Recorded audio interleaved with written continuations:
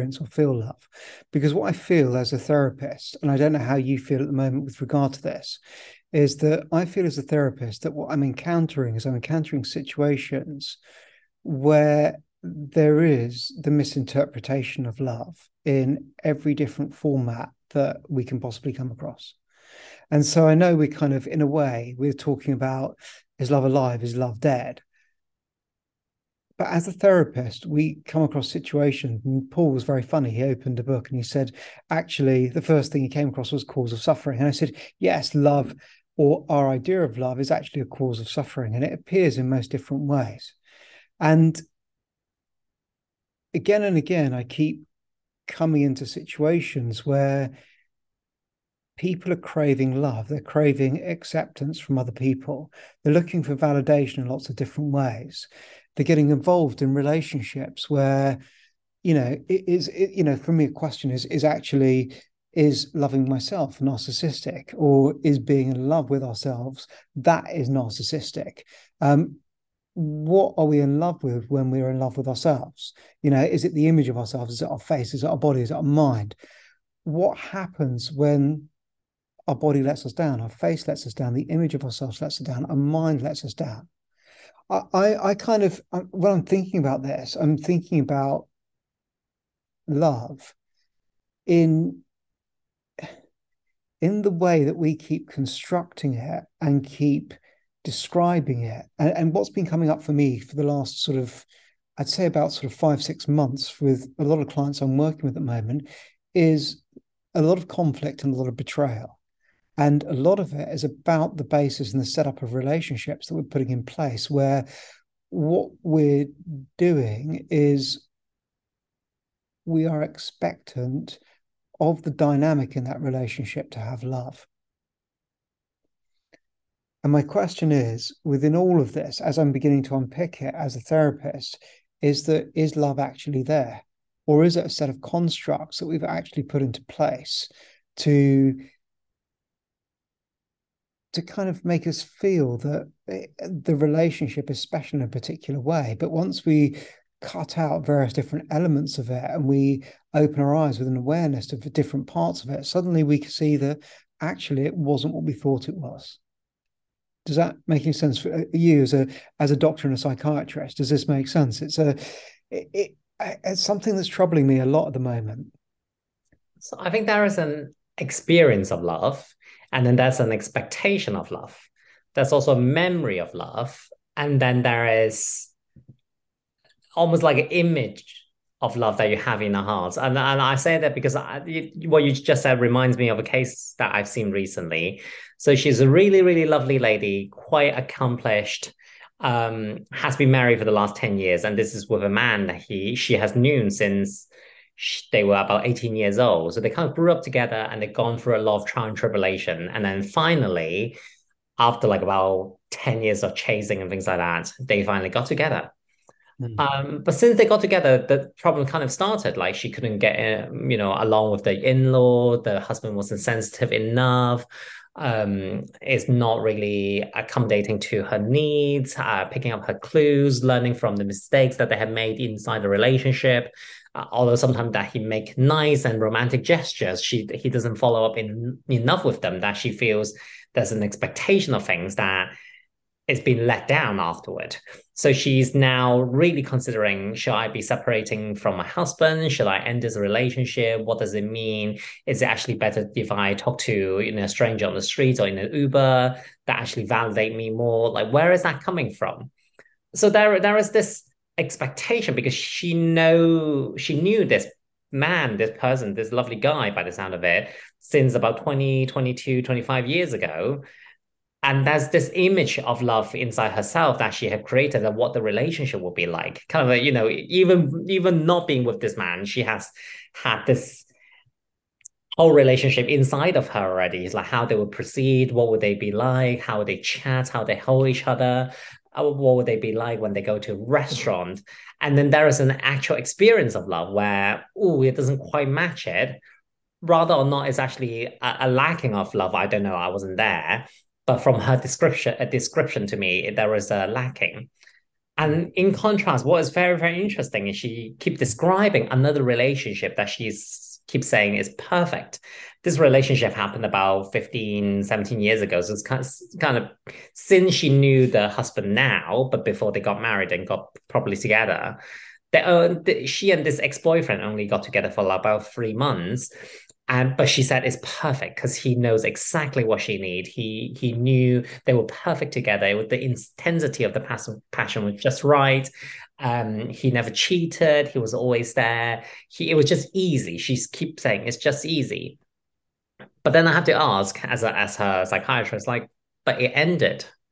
It's like, yeah, but it was because he can no longer stay in the relationship as passionate as we were. He has to go see his friends, do his job. We can no longer sustain, so he has to call it quits.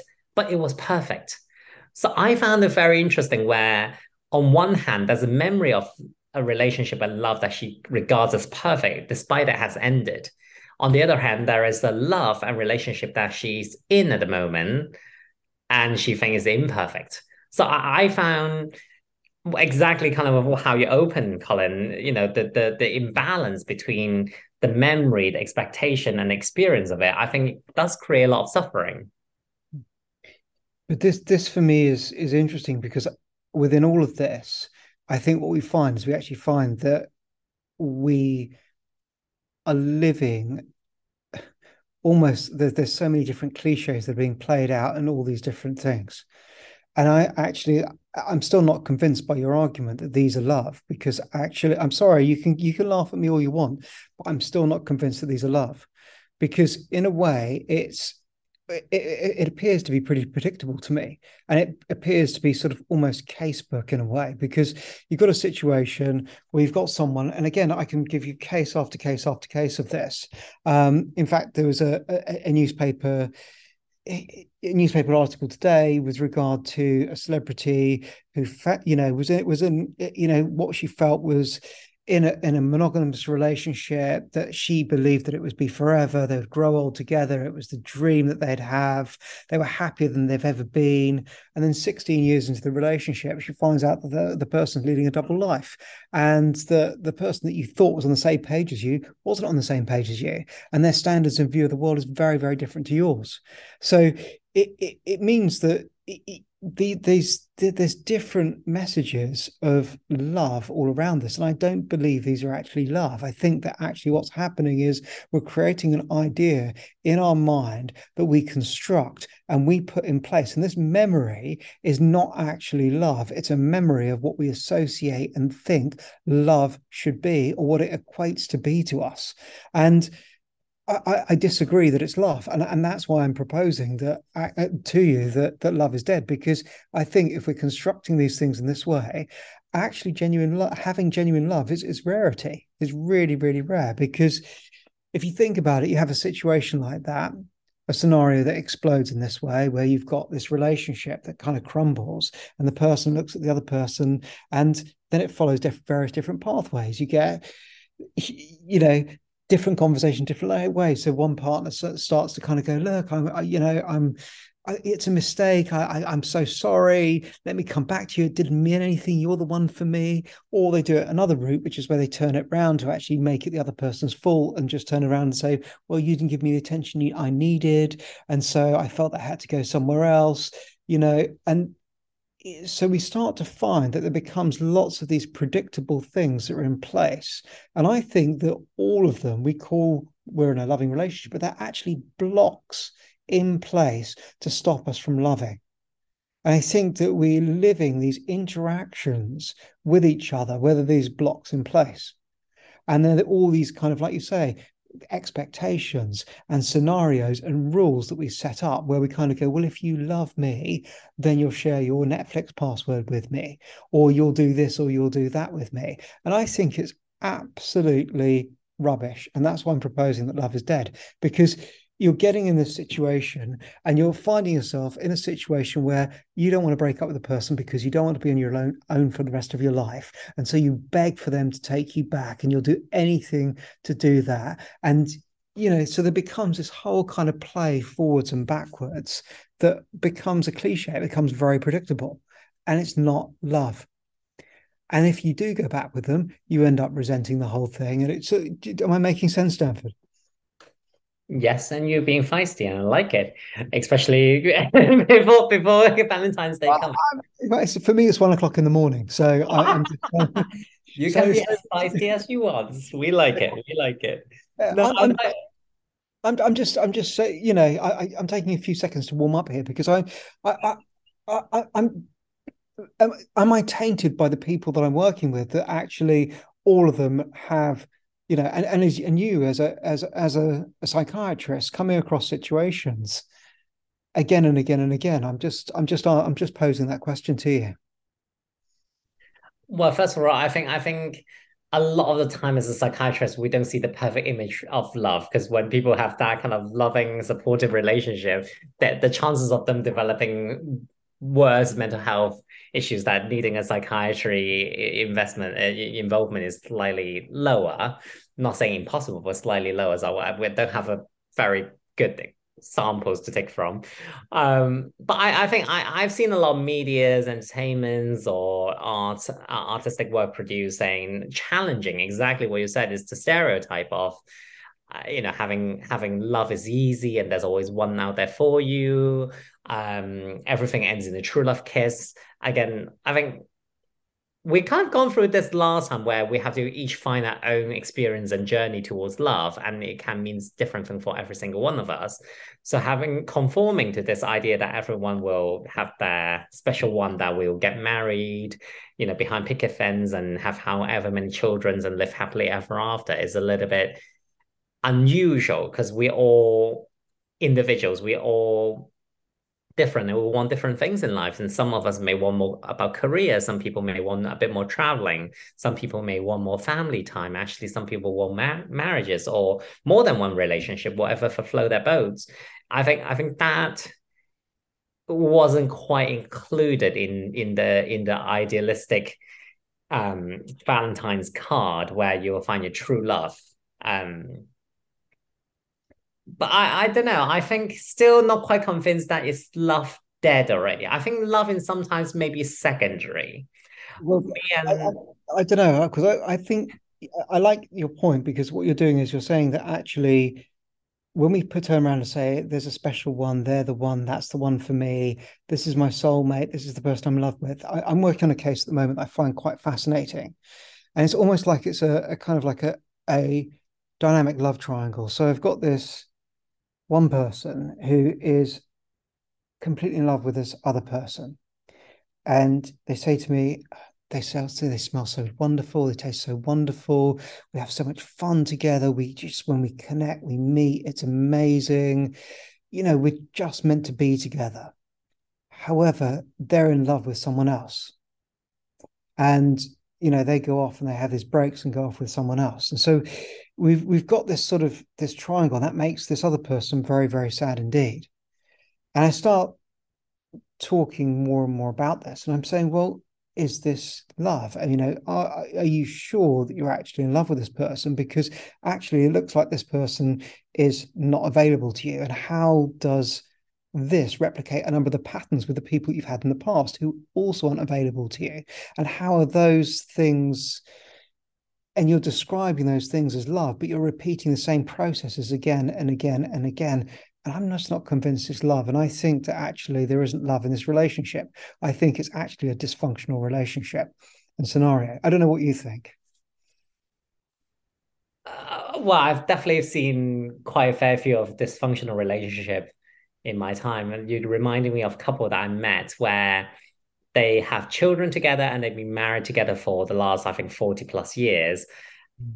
But when they're in the room, you can literally feel there's a chill in the room as well, where they kind of the I don't know, maybe disdain would be the better word to describe the feeling that they have for each other, where there's not a warm fuzzy feeling, but they are married, they are still together, and maybe it's again they only share so much with me where they're holding to each other because of the children, because of the construct of marriage, because of certain religious belief within the community, because of financial construct. That there's a lot of reason why they are staying with each other, but exactly as you said, they're actually that is the reason why they're making each other miserable as well.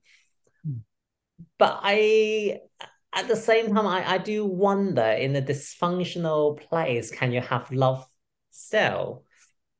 I'll give the example where I was on call. I was on call on one of the inpatient wards where, very sadly, two very young girls was admitted in the middle of the night. I think one was 18, another one's about 23. So the older one is slightly taking the younger one into her wing, especially the young one literally just got admitted because of eating disorder and some self-harm ideations. And obviously it's quite traumatic because she only just turned 18 and become an adult. So when I got to see this young girl, because she was feeling unsettled on the ward, feeling quite unsafe, wanting to be held, wanting to just like having a friendly face to chat with, I saw this other the slightly older girl, the 23-year-old girl, just sitting with her, like not cuddling, not overbearing or anything, but simply just being there with her, kind of almost sharing her experience and saying, I can be there. I've been here. I know what you feel. It's difficult. It's really hard. The doctor's here to help. The nurses are here to help. It doesn't feel like it, but we're here to help. And almost in that moment, it's obviously really dysfunctional setting. It's like about 3 a.m. in the morning, as always. There's two young girls who have mental health issues in the inpatient ward. But for that moment, I do feel a very strong sense of care and love and warm and almost like a brahmana, like a really expansive feeling to both of them. So I don't know, it can, in a dysfunctional place, can you still have love? Can you still have true love? But this is I like what you said there because you're looking at the connectivity between two people, but also the fact that you've got this underlying, and there'll be an underlying sort of let's call it an underlying damage. You know that sometimes there's an underlying damage that draws people together in the same way. It you ask an interesting question because it's something that I'm posing at the moment with a client who is in her mid 50s who is battling the fact that her mother hated her the whole of her life and she spent the whole of her life looking to get approval from her mother. And so we find ourselves in a situation where she thought and she realized that her mother really doesn't love her and didn't love her. And all the signs were there, but she just ignored and buried all the signs the whole of her life because she wanted her mother's love. And a question to her is if you have anger, if you have all this anger there, where does that anger go when you want all that love, but you're not getting that love in place? Do you see? Am I making sense with this? Because it's, I think it's troublesome because I was talking to a young person today who his father is absent and she hits this real kind of low, like really sort of this low that you wouldn't believe. And she's fought the whole of her life to get this attention from her father. And she's young; she's in her mid-20s, and she's fought the whole of her life to get this attention. And everything she does, she's a real perfectionist. You know, everything she does is just to get this attention again and again and again. So, first class honours degree, best here, best there, best there. But nothing ever comes back from the father.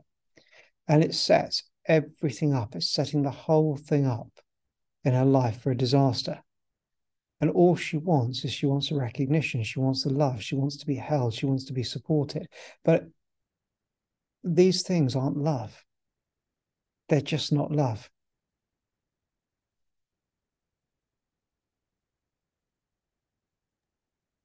So in that situation, would the practice be more about guiding the person to find a place where they can hold and support themselves so then they can then find what is love? I think the key is the awareness of the way that we start to play out in these situations forwards and backwards because we start to play lots of different games and also we're not aware about the amount of effort and energy that we put into the situation. because there's a huge amount of effort that is put into these situations, massive amounts. And also, what do we do? And I come back to this again. What do we do with the anger that we feel?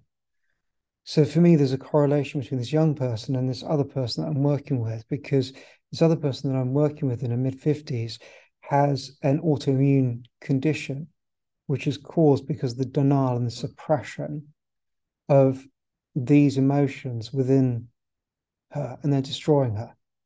And this young person I'm working with, I'm sitting there and saying, look, you have got an opportunity. You're aware of the fact that actually you are getting so angry. It's absolutely unbelievable.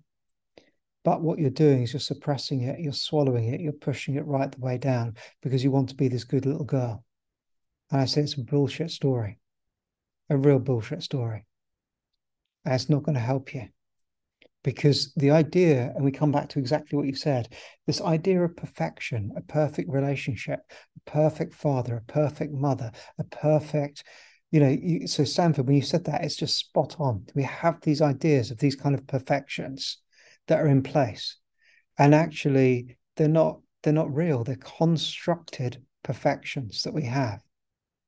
And then we match ourselves against those perfections and we kind of play out in these different ways. And it's just, we end up destroying ourselves.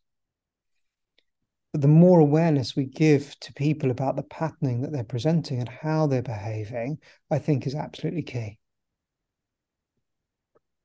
I think when I was speaking about that, I was thinking another case I was working with is as you know, it was a young chap who recently got diagnosed with quite a advanced stage of cancer. Mm. I remember I told you about the location of the cancer. The first thing you said, these are all places that is correlating to the elements of fire, and there's a lot about anger. Because Mm. I think thinking about he told me quite a little bit about his childhood and how he's brought up. I think he's always been quite a favorite child and he's always very loved. And he grew up in this really kind of almost like the storybook, caring environment. But then it kind of all crumbles up a little bit as he grows up because then the father has financial issues and it has health issues. The mother wasn't very supportive in a sense because she herself had a lot of health issues and mental health issues as well. So, and he has to spend a bit of time abroad on his own where he feels unsupported. So, and then now he's coming back to this place where I think contrasting to how he grew up or the imagery that was put in place when he's a child is a very, very different one, Mm. which I think is creating a lot of anger. Not to mention that I think his sexuality wasn't as accepted within the family, and there's a whole lot of issue where, as you said, it didn't sound like true love. There was an image, there was a perfection that was put into place that wasn't quite achievable. Mm. So now, unfortunately, the desire or the lack of progression towards that design, towards that perfection, turned itself into anger and kind of self-destruct in the form of a disease. So I now think where I because I found it quite difficult working with him as well, where he wants a lot of things that I think he is aware and he knows is not good for him. But unfortunately, the pattern is very, very hard to break because he's so used to it and he needs to have that moments and like I'm using an example like junk food. Like he knows when he's being under treatment for the disease, he shouldn't really have junk food, but he find enjoyment from it. So he has to take it because otherwise he really would have no positive in his life, in his word. So I do find it interesting because when working with people like that is hard because you know what advice you can give, but at the same time you kind of I also know that would be the wrong advice to give. Mm. It's quite challenging because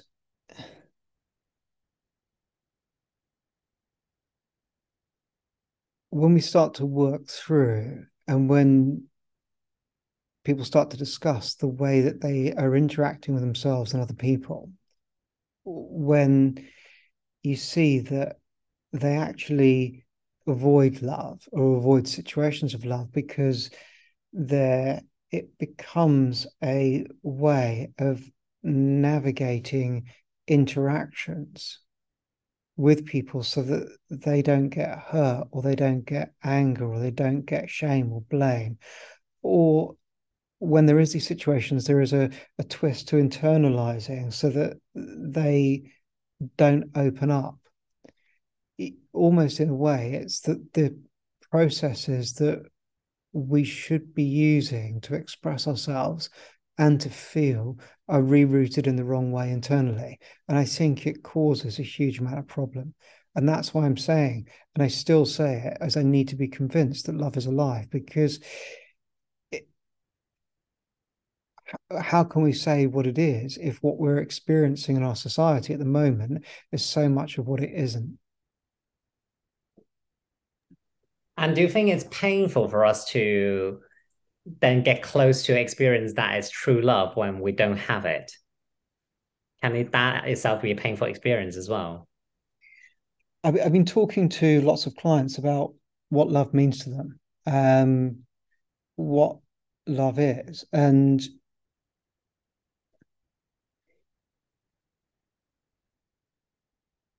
the relationships that when people say, especially when there's a lot of pain associated with this, like as Paul said, is it causes of suffering.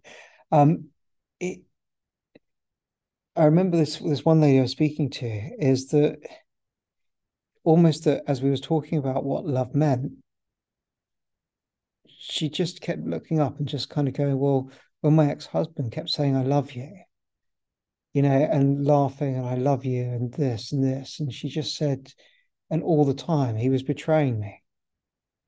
And so almost in a way, there's these correlations between and these words that people say and how we hear those words and how you've got this kind of idea of I love you that's being presented, but it's just a mockery because in the background she unconsciously knew that there was something else going on. And even though he was saying, I love you, is that love? So I was talking about this topic with someone else earlier on, and I came up with the idea that I think love itself is, as I said, secondary and is more almost like a social cultural construct. A social cultural construct, not as in, oh, it's an English construct, culture or it's Chinese culture or Japanese culture, is a, like a humanistic experience, social Mm. cultural construct. Because when I think about it, when you see a baby being born, the baby doesn't necessarily have love. There's a lot of love from the mother to the baby usually, but that's often, especially from a yoga point of view, I think because there's a lot of memory, there's a lot of expectation, there's a lot of kind of Mm. desire from the family that who's going to have the newborn. Like so, when they first met, there's a lot of these emotions that get brought in. So I think there's true love there. But when the baby was born, actually, baby don't really usually express love. They express anger when they or frustration when they don't get their needs met.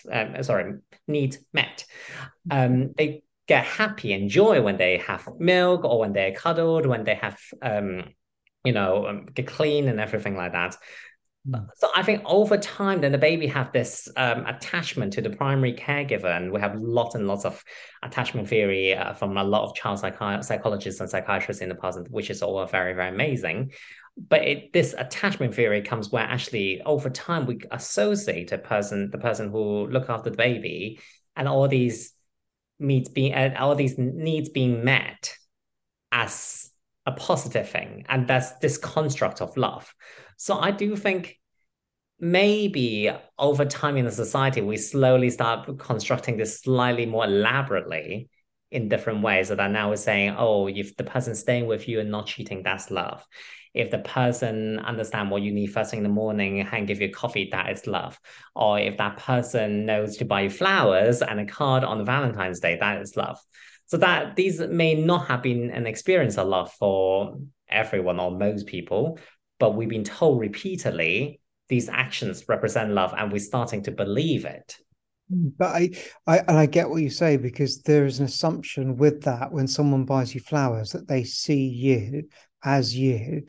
And that's one of the key things that actually makes us feel that we have the experience of love is that actually someone sees us as us.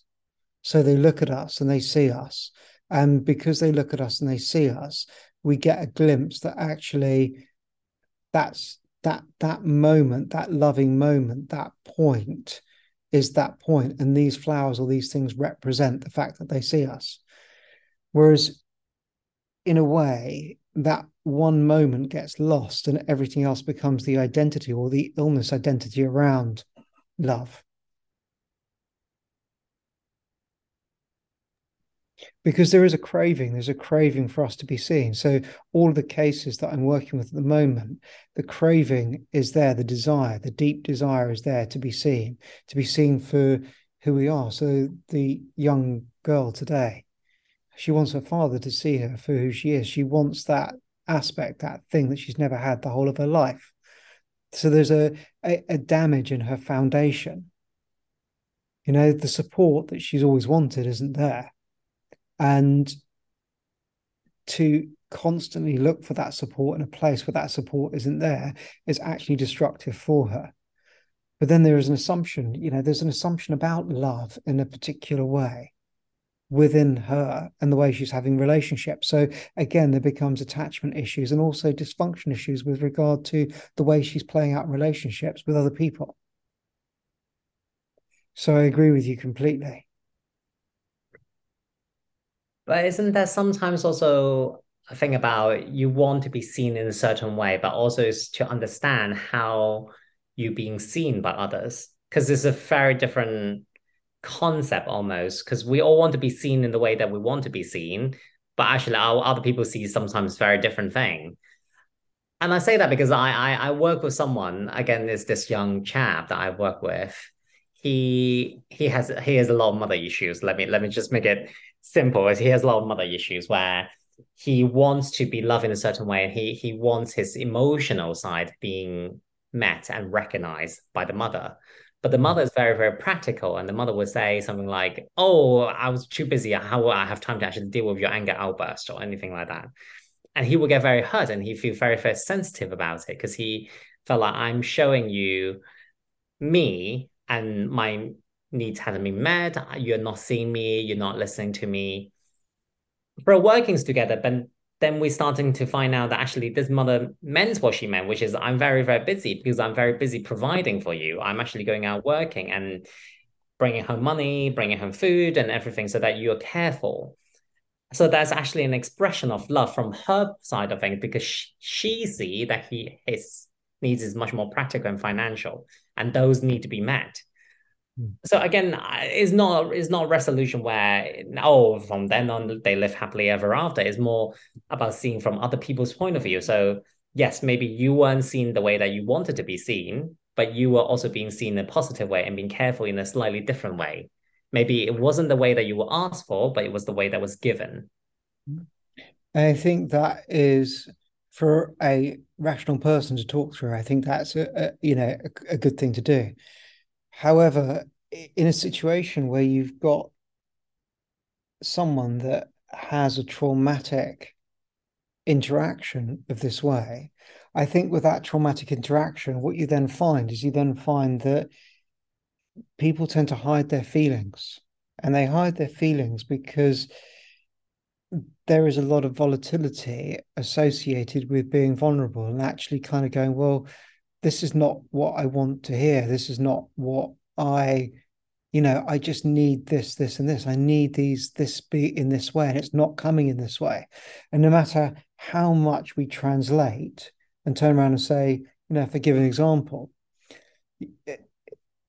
I was speaking to a person yesterday. They said, oh, this person's trying to call me. They've messaged me and said, I'm trying to get a hold of you. That's absolute bullshit. They're not trying to get a hold of me. They would have tried. I've got messages that they would have tried. And of course, you start to rationalize it. You kind of go, well, sometimes messages don't get through. Sometimes that person is trying to get a hold of you. And that person then fights back against you and says, well, why are you jumping to their defense? Why are you defending them? Why aren't you understanding how I'm feeling about this? And so you start to see that actually this line of, like you mentioned, anger and love, desire, what I want. I think when you've got this anger, when you've got this wanting this kind of this thing very strongly and you're holding on to that and in the way that it's going to be, I don't think there's any room for navigation around this. I don't think there is. I think that it's quite complicated. I think that it, it's something slow that needs to happen to realize that it's a trap that you're creating for yourself. And how do you unpick all the different aspects of that trap to really interpret and understand what the other person is doing and saying is the only way that they can express that they care. But is that love? Yes, they care for you. Yes, they're looking after you. Yes, they're putting stuff into you. They may be nourishing you physically, but are they nourishing you emotionally and spiritually? Are they able to touch you in the way that you feel that you have the vast capacity to be touched in your heart? And quite often, many people say that no, that doesn't happen. They just have to accept what they've got, or they're angry with what they've got. So I'm saying maybe love's a luxury. Maybe it's actually, something that if we were to look at hierarchy of needs, love is something that comes later on because actually, you does that make sense? I'm just kind of throwing it out there because I'm just with all the cases that I'm working with at the moment.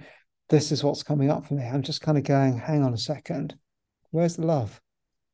Well, I think in the hierarchy of needs, love is usually actually quite further up. You're absolutely right because we need all the basic stuff first. We need the basic materialistic food, water, and all these things. And I think love, especially, I'm not even talking about love with someone else. I'm talking about love for ourselves. So like the concept of self actualization is really towards the top of Maslow's hierarchy of need. Mm. And I felt like maybe in one of the Western concept, I think self-actualization is closest to love because you really kind of realize who you are and what your needs are, where your talent lies, where your weakness are, where your strengths are, and then you really realize that in the real world as well. And that in some way is quite loving. But that is indeed the luxury because that is very much towards the top of the hierarchy of needs, and that's not somewhere you will get into anywhere close. I don't know, maybe when you're at teenagers or when you're 20 in your 20s, because you have to slowly build towards that. We've we've got an idea. This idea is kind of interesting. It's like sacrifice is the ultimate expression of love. And this idea that sacrifice is an ultimate expression of love it's an interesting idea, especially when you mentioned Valentine's Day earlier on. And almost in a way, what we've got an idea that has evolved over sort of maybe we'll call it 1,000 years, maybe 500 years. In the last sort of couple of hundred years, it's kind of really kind of come together in the way that we sort of know it, where we end up giving gifts to each other and anonymous gifts first of all. And I think with the invention of the postage stamp and with letters, we could then sort of send these anonymous gifts. And now we've kind of gone to a stage where it's very, very commercial. So for me, we've got this sort of practice, which is again, it's a Christian-based practice, which is based on sacrifice, and we've got this other idea within us that sacrifice itself is the ultimate expression of love, and almost in a way, we can convince ourselves that if we love someone, we will do this, this, and this, or we have to feel some kind of pain if there is love. And so pain and love are almost seen as something together within maybe the fundamental genetics of our society. And maybe we should feel like Paul was saying, actually that love and suffering come together, and that if we have love, there will be pain. And I still don't believe, I mean, I still don't think, and I still don't believe that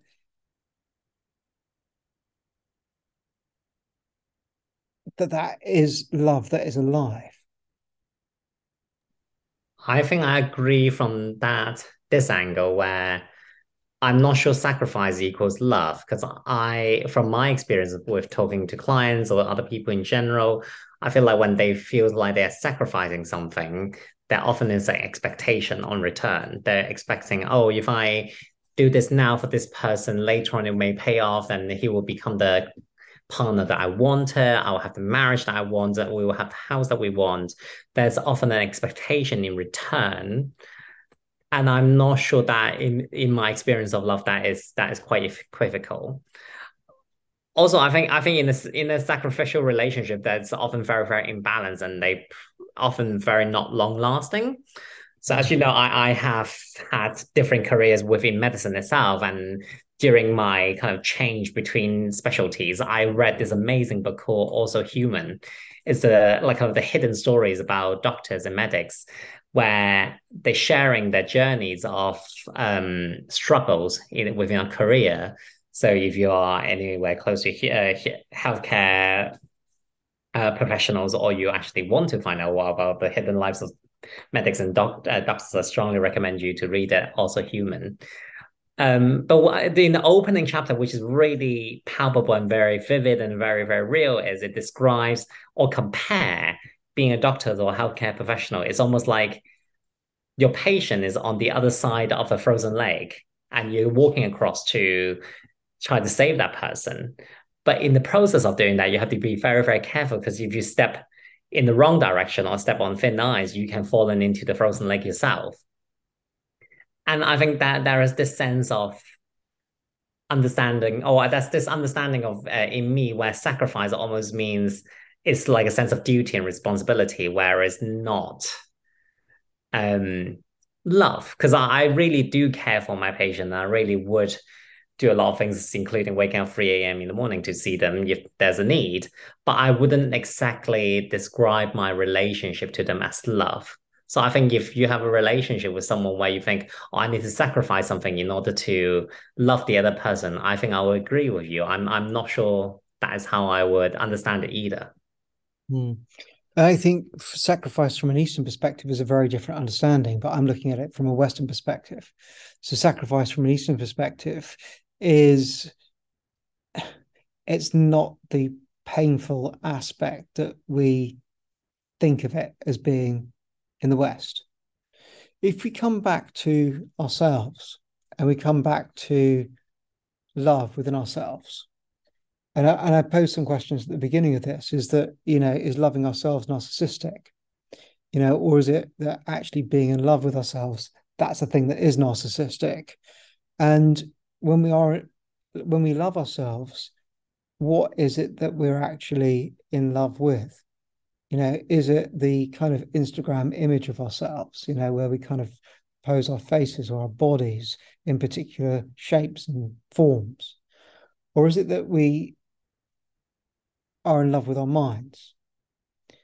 And the reason I'm saying this is I work with a number of cancer patients, as you know, and one of the interesting things is that when we've relied on an aspect of ourselves, like our bodies, and it lets us down, or an aspect of our mind, it lets us down, suddenly we find ourselves in a difficult situation where the thing that we were in love with, or we loved, or we thought we loved, sometimes it's betrayed us or it's let us down, and we're repulsed by it.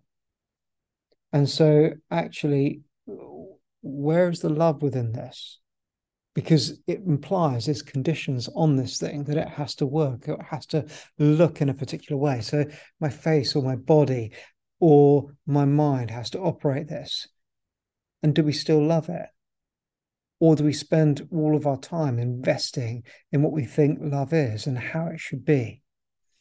You know, it, is it too easy to be conditional on what we expect love to look like actually in ourselves?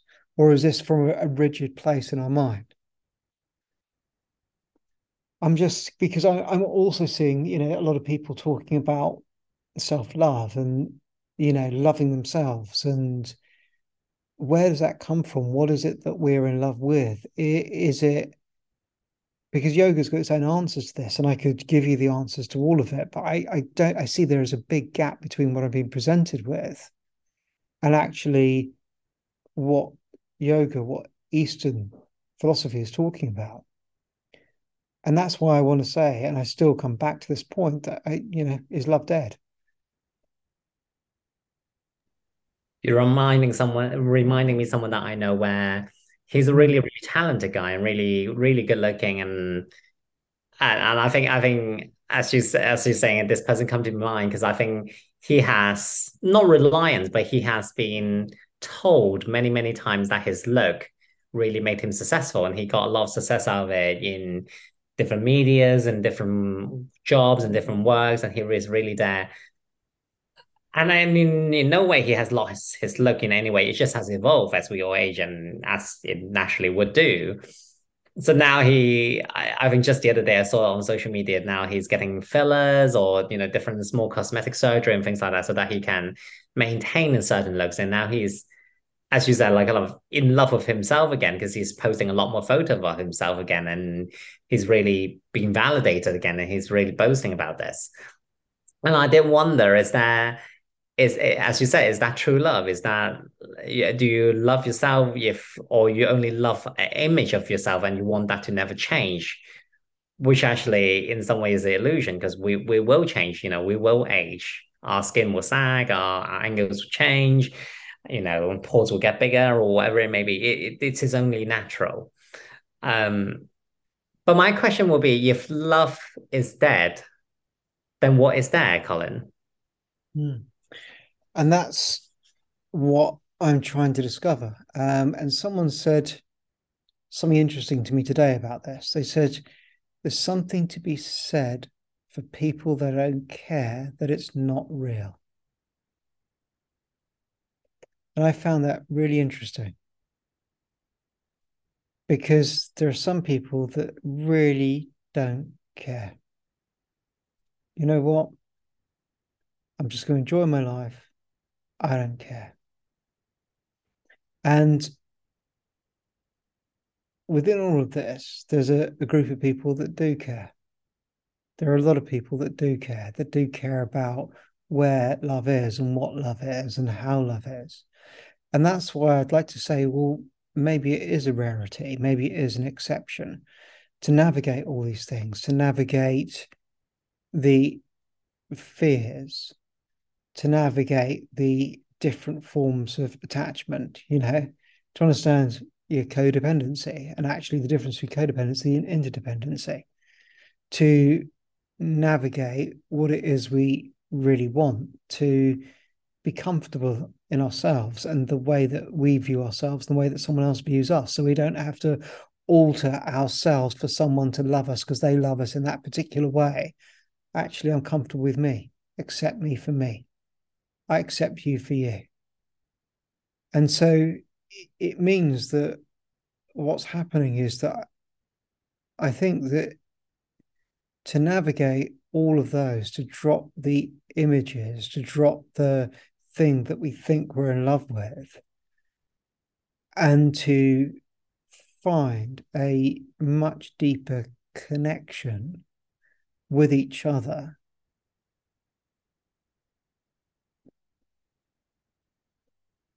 to care for other human beings, to love other human beings, to care for our planet, to love our planet, to care for ourselves, to look after ourselves. I think that our actions can become an expression of love, but I think there's a lot of stuff that still gets in the way of it, massive amounts. And I think that those expressions of those massive amounts of things that are getting in the way of it are getting more and more exaggerated and more acceptable. And I think those become blocks and they actually block us and stop us from experiencing, but also expressing love. Because often we're too caught up in other things, too caught up, as you said at the very beginning, in these ideas of expectations of how things should be, or the perfection of what something is, or whether something is right or whether it's wrong. And we intellectualize the whole thing rather than move beyond the mind to a space where actually love can occur.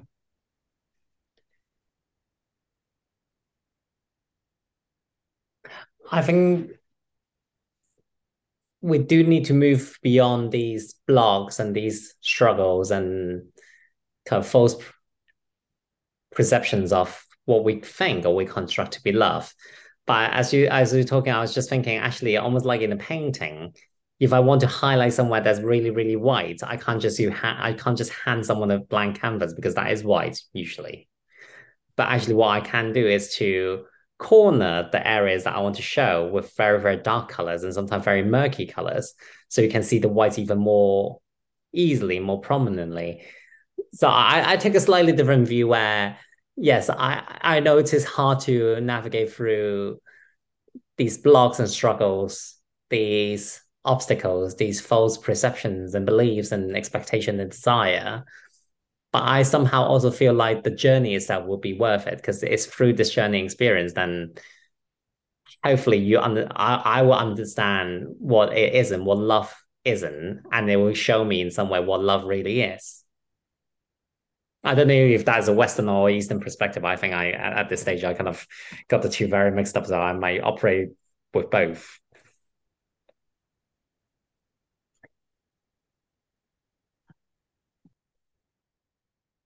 So you have hope that love isn't dead. You have hope that love is alive. Well, there's two of us, so one of us has to. You took one corner, so I took the other. Brilliant. Thank you, Stanford. What's come out of this for me tonight is, again, it's just been good to talk to you, and it's also to talk to you about actually the play out that on the surface that you and I both experience in different therapeutic environments that people need navigating a lot. And a lot of it is down to, this desire to be loved, to be seen, to be held, to be wanted, to not feel alone, to have a connectivity that is magical. I agree because I think what come up for me is the magic is not in achieving these dreams or these visions that other people or you yourself have put into your belief in your mind. It's actually the experience that is magical. Mm. And unless, as Colin said, you move to the space where you have to stop caring about all these kind of bullshits, the experience of love is much harder. Mm. I agree. Thank you, Sam. Good to see you. Thank you and good night. You need to get some rest. I'm going to. Thank you, everyone. We'll see you again very soon. Thank you.